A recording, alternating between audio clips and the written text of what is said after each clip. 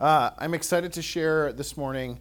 I know I gave a little bit of a prelude last Sunday to what I was going to be sharing today, and I've just been asking the Lord, where we need to go as a church, and like just some of the things that He's continued to put on my heart. And I'm going to talk today about being baptized in the Spirit, and I think this is a topic that can vary in depending upon which church you go to. You could hear one message versus another. And I believe that the Holy Spirit is for today, that His ministry is for today, the gifts of the Spirit are for today. It's not something that the Lord just gave to the early church as a, hey, this is a really great tool, great thing that you have, and I'm going to take it away as time goes on. He wouldn't do that.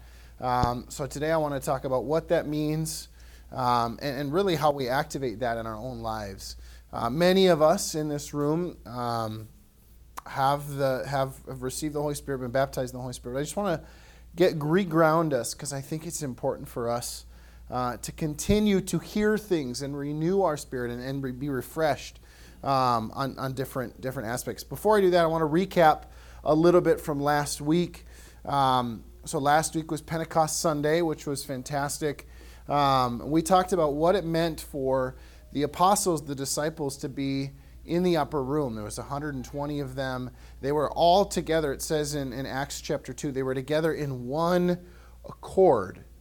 They were together in one accord, which means there was no division among them. They were all pursuing the same path. They were all expecting the same thing. They were all pushing towards the same thing. They weren't running in opposite directions. Sometimes in the body of Christ, it feels like we can sometimes be running in opposite directions, right? You look at different denominations, different aspects. Everyone seems to be kind of doing their own thing, right? I believe that the church is being Spirit-led, but I think when there's real unity, not just in our church, but in the global body of Christ, when we're all moving in one accord, that's when we'll start to see miracles. That's when we'll start to see things happen. And it also says, to recap last week, that not only were they in one accord, but the Holy Spirit came and filled everyone. He didn't come and just fill a select few. He didn't just come and fill the people that he had been called to be pastors or teachers. He came and filled everyone. So we know that the body was together in one accord, that the Holy Spirit came and filled everyone. In fact, it says there were pillars of fire over every individual person. We also found that earlier in Acts chapter 1, Jesus tells the disciples as he's ascending, "Go and wait in Jerusalem, for I am sending a gift for you from the Father." And we know that in that time there was 10 days between the time that Jesus told his disciples to go and wait and when the Holy Spirit came. Steve and I actually were talking about this after the service. Good things are worth waiting for. Not everyone waited for the Holy Spirit. We know there was 120 of them, but we know that there was much more than that at the ascension of Christ.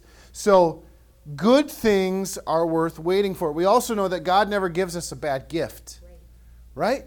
So if the Holy Spirit is a gift from the Father, we know that it's worth waiting for. Jesus promised the Holy Spirit to us. He said in numerous times, if you look in the book of John, if you look in the beginning of the book of Acts, he says, I must leave so that way you can have the Holy Spirit with you. I think Jesus knew in the flesh he was great. But we only have, just like Jesus, we have a lifespan, right? Jesus lives eternal. But on this earth, he had a lifespan, just like we do. So he knew that the Holy Spirit had to come to fill us for eternity, right? So he knew that he had to leave for the Holy Spirit to come. And he talks about it in Acts chapter 1, and we'll get there. But he talks about it in Acts chapter 1, verse 5. Feel free to turn there. Acts chapter 1, verse 5. He talks about what it means to receive the Holy Spirit. And he uses very specific verbiage. So again, Acts chapter 1, verse 5. I'm going to be reading out of the New Living Translation. And again, this is right as Jesus is going to ascend. He says, John baptized with water, but in just a few days you will be baptized with the Holy Spirit. John baptized with water, but in just a few days you will be baptized with the Holy Spirit. Now we know during this time baptism was very apparent. John the Baptist was there, and he was baptizing those in preparation for Christ to come. And then Jesus comes and is actually baptized by John. And if you want to read that story or that happening, look in the book of John. You can find out. John actually even says, "I'm not worthy to baptize you. You're the Son of God, and here I am baptizing you." So we know that baptism is something that isn't a new term for those living in that age. So again, John baptized with water, but in just a few days you will be baptized with the Holy Spirit. So what is baptism? And I'm not going to spend a ton of time talking about the origins of baptism, but I think it's important for us to understand. So oftentimes, it's interesting in our work Bible study, we're actually studying what it means to be a disciple. And this last week we talked about baptism. And baptism in terms of context in water is typically viewed in two ways in a church nowadays. So baptism in a lot of denominations happens when a child is an infant. They're sprinkled with water, right? Their parents bring forth and they're sprinkled with water. In a lot of denominations and in our church, we believe that baptism is an external response to your commitment to Christ when you are of age to make that decision on your own. I have small children. Lila is 2. I can't imagine that if we would have had her baptized when she was a toddler, an infant, she would remember any aspect of it, right? So at our church, we believe that baptism is an external example of your faith in Christ. And it's not a requirement. I think there are a lot of churches that believe in order to go to heaven, you must be baptized. It's not a requirement. Your salvation, it says you are saved by grace through faith. It doesn't say you're saved by grace through faith while you're being baptized. Now, baptism is something that coincides with, oftentimes you'll see in the scripture, they believed and they were baptized. They believed and they were baptized. So I would encourage you, if you've never been baptized, we'll have a great opportunity on July 16th at our church picnic to be baptized. But if you have, you know that it's a process of you going under the water and coming back, right? The old man goes under the water, the new man comes up, right? So it's this process of going under the water and coming up anew. So when we talk about being baptized in the Holy Spirit, what does that mean? Does the Holy Spirit have a baptismal tank that he dunks you in? No, it's not that. But what it means is when you're baptized in water, you are completely submerged. There is no part of your body that is up out of the water. You are submerged. You are 100% in the water. So when you are baptized in the Holy Spirit, you are 100% submerged in the Holy Spirit. So you go into the Holy Spirit and you come out and you have every aspect of who the Holy Spirit is. Not just some things, you have every aspect of the Holy Spirit. There's some people that believe, and Paul talks about this when he's talking about the gifts of the Spirit. Oh, that you can only walk and talk and do a few of the things. Again, if we serve a good God who loves us, that wants to give us the gifts that he's provided for us, why would he say, "Oh, Adam, I'm going to give you the gift to prophesy and the gift to interpret tongues, but I'm not going to give you the gift to speak in tongues. I'm only going to give that to Steve. Steve gets that, but you're going to be his interpreter. He's going to." No, he wouldn't do that. As a parent, trust me, Christmas can be expensive. You want to get all the things for your kids. You want to give them all the gifts. You want to do all that because you love them, right? God is the same way with us.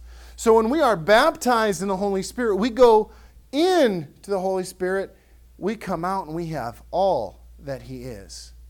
We have all that he is. So I want to get into a little bit about what that is and show you some examples in the Scripture, and it'll be primarily in the book of Acts, but show you some examples of what this actually looked like. So, when Jesus is talking about being baptized in the Holy Spirit, I'm sure the disciples looked at him with that like, huh?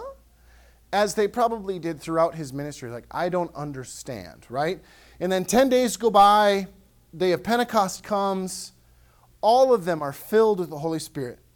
And then if you continue reading in Acts 2, you find that, and you can turn there if you'd like to, but I'm just going to kind of paraphrase. Later on, and I'll read verses 4 through 6, Peter starts to declare and preach to the masses. But why was he able to do that? And let's start there. So Acts chapter 2, verses 4 through 6. So this is, again, the day of Pentecost. The Holy Spirit comes like a mighty rushing wind, fills the upper room, and it says, starting in verse 4, and everyone present was filled with the Holy Spirit and began speaking in other languages or other tongues, as the Holy Spirit gave them this ability. At that time, there were devout Jews from every nation living in Jerusalem. When they heard the loud noise, everyone came running, and they were bewildered to hear their own languages being spoken by the believers. Again, and everyone present, not certain, everyone present was filled with the Holy Spirit and began speaking in other languages as the Holy Spirit gave them this ability. It's important. Everyone. Amen. So we know that Jesus told his disciples he was going to send the promise once he left. We know all of God's promises are good. Those in the upper room were baptized in the Spirit. What did this allow them to do? George and I were having a good conversation about this after church last Sunday as well. So if you think about it, in verses 4 through 6, it says, at that time there were devout Jews from every nation. Remember last week we were talking that Pentecost fell on the Feast of Weeks, which was one of the most well-traveled Jewish feasts or traditions that they would go and come to Jerusalem. So Jerusalem was packed with people from across the land. It wasn't just from a certain area. So they're there, and all of a sudden the Holy Spirit comes, and he falls on those in the upper room, all 120 of them, and they start to speak in tongues. Now, some interpret this passage of Scripture that they started to speak in Greek, and all of these different dialects, different languages around the world. That's how some people have interpreted this passage of Scripture. So if you look at this, I want to point out, and this is what we were talking about last week, I want to point out one word that I think is very important. They were bewildered to hear their own languages. Hear their own languages. So it doesn't say that they, I want to make sure I say this correctly. It doesn't say that they were exactly saying this person was speaking Greek, this person was speaking, whichever dialect. It says they heard their own languages. Oftentimes people get confused in today's culture. And if you were a new Christian or you didn't know Christ at all and you walked into a room and people were praying in tongues, you might be like, what is going on in here? Right? I'm sure for many of you that have experienced that, you probably would say the same thing, like, what are all these people saying? I don't understand. And I'll get into that. So the way that I interpret this, and if you disagree, I would love to chat with you about it, but the way that I interpret this is the Holy Spirit can do more than we can ask or think, right? Right. So how is it that he has to fall into this exact box that if you're speaking in tongues, you have to be speaking an earthly language? Yep. Paul says later in 1 Corinthians that it's better for you to prophesy than it is to speak in tongues in a group because people can understand the prophecy, they can't understand the tongues. So we know that if we were speaking in an earthly language, somebody, somewhere, would be able to understand what we were saying, right? So the way that I interpret this is the Holy Spirit was moving and flowing in that environment. They're praying in tongues. They're using their heavenly language. And the Holy Spirit is using that to captivate the hearts of those that are listening and translating that so that way they could hear in their own language, their own dialect. Amen. Nowadays, there's stories and stories and stories of people being on the mission field, praying in the Spirit, not praying the language of the local, and the locals being able to understand and totally embrace what was being shared and what was being said, and it ministering to their hearts. That can only be done one way, through the power of the Holy Spirit. Amen. Through the power of the Holy Spirit, right? And I want to preface this. We are a tongue-speaking church. That is who we are. But there are a lot of, sadly, tongues is somewhat of a controversial topic amongst Christian churches. It shouldn't be. It's in the Bible. It is a thing that happened in the Word. So how can we say that, oh, sorry, that was just for the early church? It's not. It should be something, when we ask the Lord, when we are baptized in the Holy Spirit, He gives us everything that is the Holy Spirit. He gives us all the ability to prophesy. He gives us all the ability to speak in tongues. He gives us all the ability to lay hands on the sick and have them recover. Amen. Amen. Use this as an example. My mom got up here. She was praying over George. I wasn't. Everybody, we as a body come together. We all have access to all that's in the Holy Spirit. And there's a difference. Being baptized in the Spirit is an active choice. Yes. It's an active choice. When we are born again, when we ask Christ to come, we know the Holy Spirit comes and dwells in us. Amen. He comes and dwells in us. Just like when we're born again, we know that Jesus wipes all of our sin away. Yes. But when we are baptized, just baptized in water, that is an external, it's a choice. Yes. It is a choice we make to be baptized, an external awareness of our salvation. Just like being baptized in the Spirit is another step that we take to know that we can move and flow in all the gifts that the Lord has given us. So I think it's important for us to really truly interpret Acts 2 verses 4 through 6. I think you can probably find multiple examples, not just in Scripture, but in life, where you have somebody that was praying in the Spirit and it was not beknownst to them what they were praying, but it was ministering to somebody else as they're, oh my goodness, that person's speaking right to my heart. I remember an example, our pastors in Menominee, this is before they had ever planted a church in Menominee. One morning, Pastor Dana was praying in the Spirit, and she kept just hearing the word Menominee, Menominee. Didn't even know where that was, but it just kept coming up in her spirit. So then they started looking at it like, whoa, started praying into it, and that's where they planted their church. That was where the Lord needed them to be.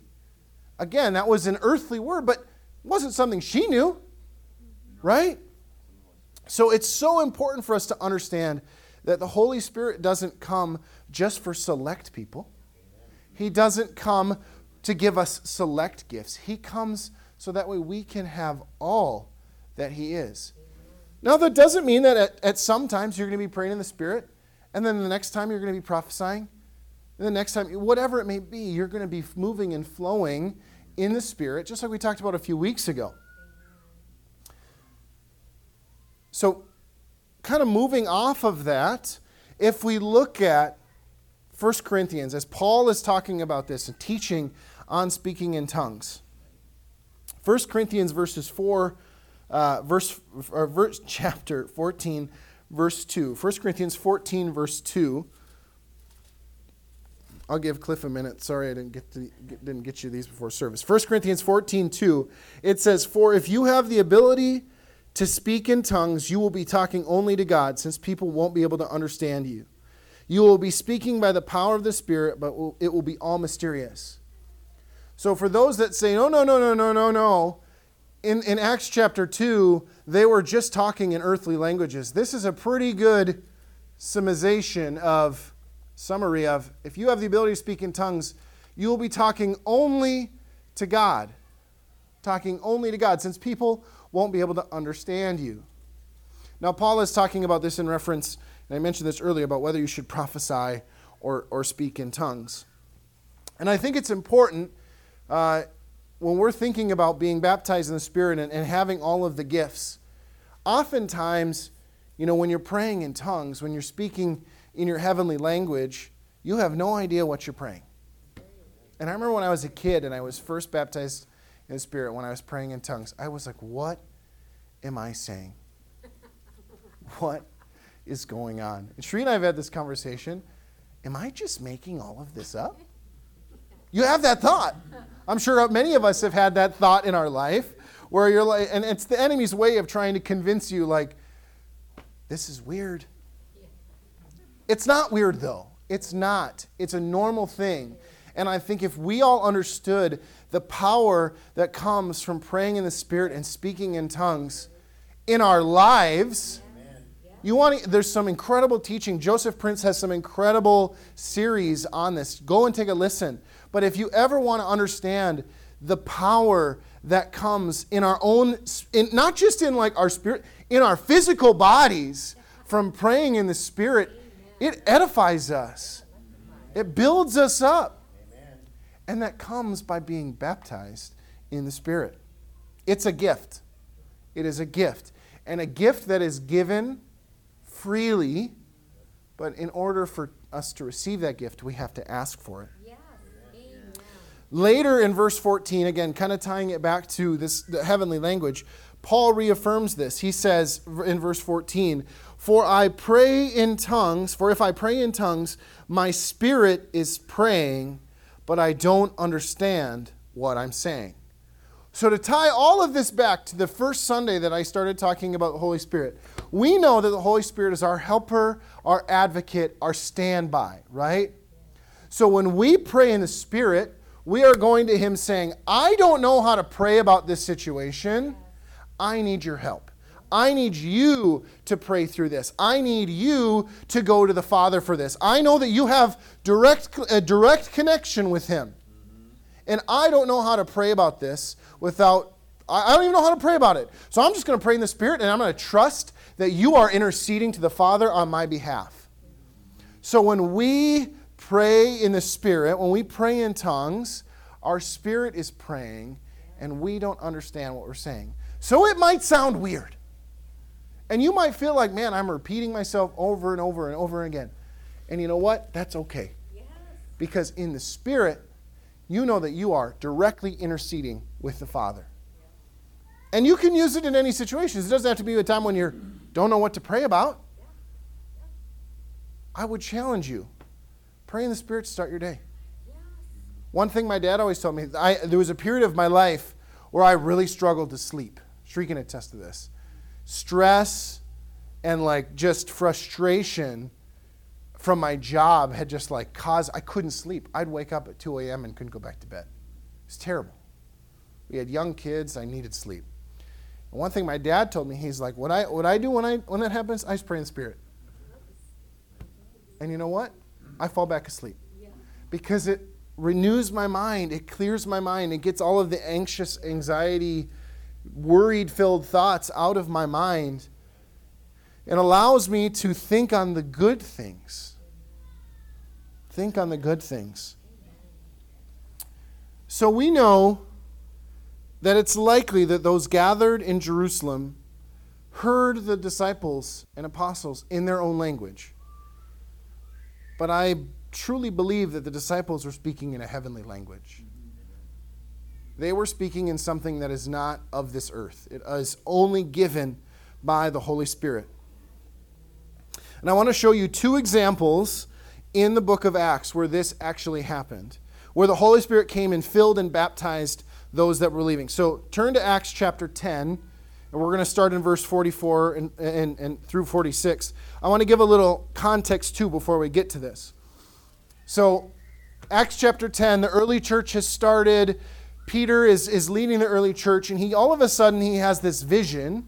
Many of you know this vision of a large sheet with animals that historically in the Jewish tradition, Jewish religion, they could not eat because they were considered unclean.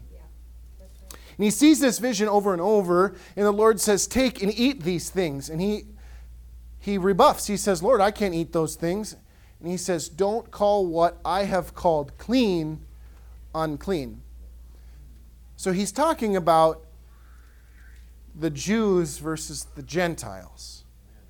The Jews versus the Gentiles. Because in that time, those that were not of the Jewish faith were considered to be less than. They weren't pious enough. They weren't clean. At the same time, there is Cornelius is his name. It says in the word, he's a God-fearing man. He has this encounter and he says, go and send for Peter, who's staying here, and have him come. So this guy comes, he sends a couple servants and an armed guard and goes and gets Peter. Peter comes back, and this is where we pick it up. Peter shares the gospel with them. Shares the gospel with them. He tells them who Jesus is, what Jesus did, and this is where we pick it up in verse 44. It says, even as Peter was saying these things, the Holy Spirit fell upon all who were listening to the message. The Jewish believers who came with Peter were amazed that the gift of the Holy Spirit had been poured out on the Gentiles too, for they heard them speaking in other tongues and praising God. Isn't it interesting that the Jewish believers that were there were amazed that they could speak in tongues? When those that were in the upper room, all 120 of them, were filled with the Spirit and could speak in other tongues? Granted, I would assume most, if not all, in the upper room were Jewish believers, but still, they hadn't gotten past their religiosity that they were, we're better, we're superior, right? But in this example, they had just become believers in Jesus. Peter had just shared the gospel with them. They weren't devout Christians for years and years and years, and all of a sudden they now got this gift of speaking. No, they heard the gospel. They responded to the gospel. They were baptized in the Holy Spirit. They started speaking in other tongues.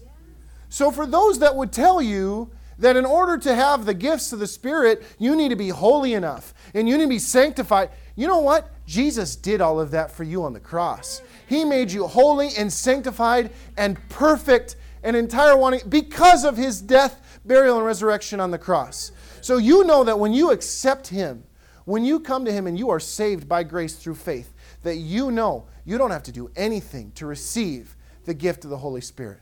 Nothing. You can have every single gift that is the Holy Spirit because of your faith in Christ.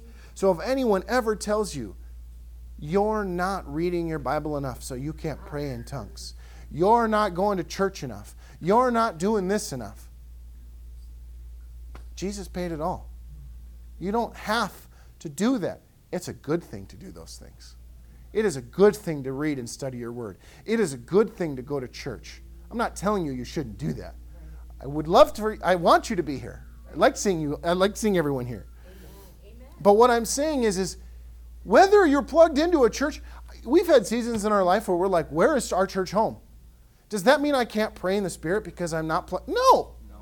No. Because it starts with our personal relationship with Christ. Right? All right. Same book of the Bible, Acts. We're going to look to Acts chapter 19 now. Acts chapter 19, we're going to read verses 2 through 7. Acts chapter 19, verses 2 through 7. So again, kind of a little more context here. Paul is in his traveling ministry. He gets to, he's traveling, he connects with these believers. It says there's 12 of them.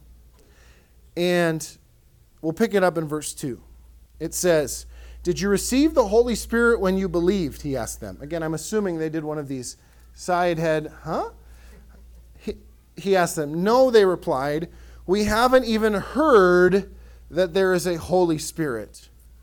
Then what baptism did you experience? He asked. And they replied, the baptism of John. Again, John the Baptist, baptism of water. Paul said, John's baptism called for repentance from sin. But John himself told the people to believe in the one who would come later, meaning Jesus. As soon as they heard this, they were baptized, water baptized, in the name of the Lord Jesus. Then, When Paul laid his hands on them, the Holy Spirit came on them, and they spoke in other tongues and prophesied. There were about 12 men in all. Again, believers baptized in the Holy Spirit. It wasn't something that took eons and eons for them to do. They believed, they accepted, and they asked. Now this example is really important. Paul laid hands on them, and they received the Holy Spirit. Paul laid hands on them, and they received the Holy Spirit. You don't see that in Acts chapter 10. It just says in Acts chapter 10, the Holy Spirit came on them. So why did Paul need to lay his hands on them to receive the Holy Spirit? Why did he need to do that? Exactly, George. Oftentimes we look at when we lay hands on folks, whether that's for healing or for whatever it may be. It's not that I have more power than somebody else, or a pastor has more power than somebody else, but it is a point of contact. It is a way for the anointing to flow through and in to that next person. So when we lay hands on somebody, it's not that it's, oh my, that person's so much more holy than me, I need to touch them in order to receive my healing. No. But what it does is it allows the Holy Spirit to use us as a vessel to transmit His anointing. Exactly. So it's so important for us to understand that when we are baptized in the Holy Spirit, when we accept the gift that is the Holy Spirit, and I don't mean when we accept Christ, we know that He indwells in us.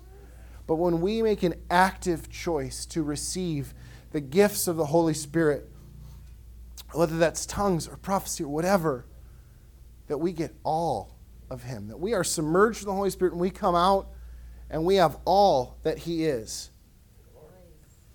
It is a choice. It is a choice, and it's an important choice. And I will say this too. I want to make this very, very, very prevalent. There was a period I would say in my life where I felt like in order to be saved, you had to have the ability to speak in tongues. I had that thought. And I think that thought is probably still out there in the broader church. That's not the case. You can have salvation, love Jesus, go to heaven, and never speak in tongues. I will say this, though. You are missing out on an incredible, incredible way to communicate with the Father. So if your end game is just salvation, that's fine. But our end game shouldn't just be salvation. Our goal shouldn't be just to get to heaven. That is an incredible outcome. We are all excited to get to heaven. But I am so excited about the impact that the Lord can have through me, through my kids, through their kids, because of the power of the Holy Spirit. The power of the Holy Spirit. If the Lord is giving us a tool to use, why wouldn't we use it? I've used this example before. If you're building a house and you've got a contractor who says, here, use my power nailer. No, that's okay. I'm just going to try and use this physical hammer. You're nuts. Use the power nailer. It'll go so much faster. If the Lord is giving you a tool in your life to use it. Amen. But in order to use it, you need to accept it. Amen. It is an active acceptance of the gifts and the tools that the Lord has given you in the Holy Spirit. Amen. I'm going to close with this. Paul writes in Ephesians chapter 6, verse 18. He says, many of you probably know this verse, pray in the Spirit at all times and on every occasion. Stay alert and be persistent in your prayers for all believers everywhere. Amen. Pray in the Spirit at all times and on every occasion. Again, that doesn't mean that we need to be at church to pray in tongues. That doesn't mean we need to be in our prayer closet to pray in tongues. Pray in the Spirit at all times and in all situations, in all occasions. And I want to end by saying this. If you've never had the opportunity to be baptized in the Holy Spirit, if you've never had the opportunity to ask the Lord to just fill you and baptize you in the Holy Spirit is a gift. Just like you can be water baptized, it is a gift. It is a choice that you can make. Sheree and I would be happy. It's a simple prayer, and we would love to activate that in your life. So find us today after service. If you've never had the ability to do that, find us. We would love to pray with you for that. It's important. It's important. It's important. It will change your life. It will change your trajectory. It will. It will. And it's not something, exactly, it's not something to be afraid of. It's not something to go, man, if I pray in tongues, my family's going to think I'm weird. I'm sure some people in my family think I'm weird. But you know what? I don't care. I don't care. I am weird, right? We're all weird in our own way. But the Holy Spirit isn't weird. He's not weird. And praying in tongues is not weird. And oftentimes in today's society, we call things strange or weird or peculiar because we don't understand them. We don't understand. And I think we as Christians need to understand that we can't intellectualize everything.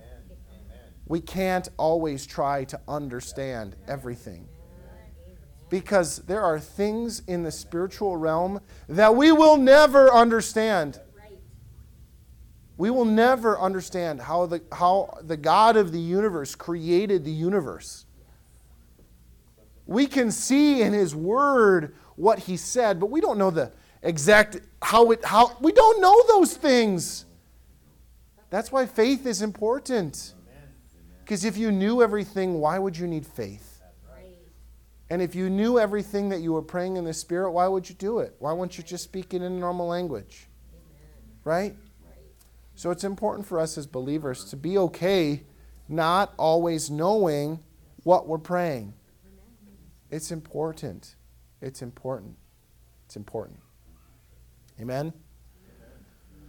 All right, we'll close out the service. Again, if you would like to receive that, please come find Shariar. We'll be available.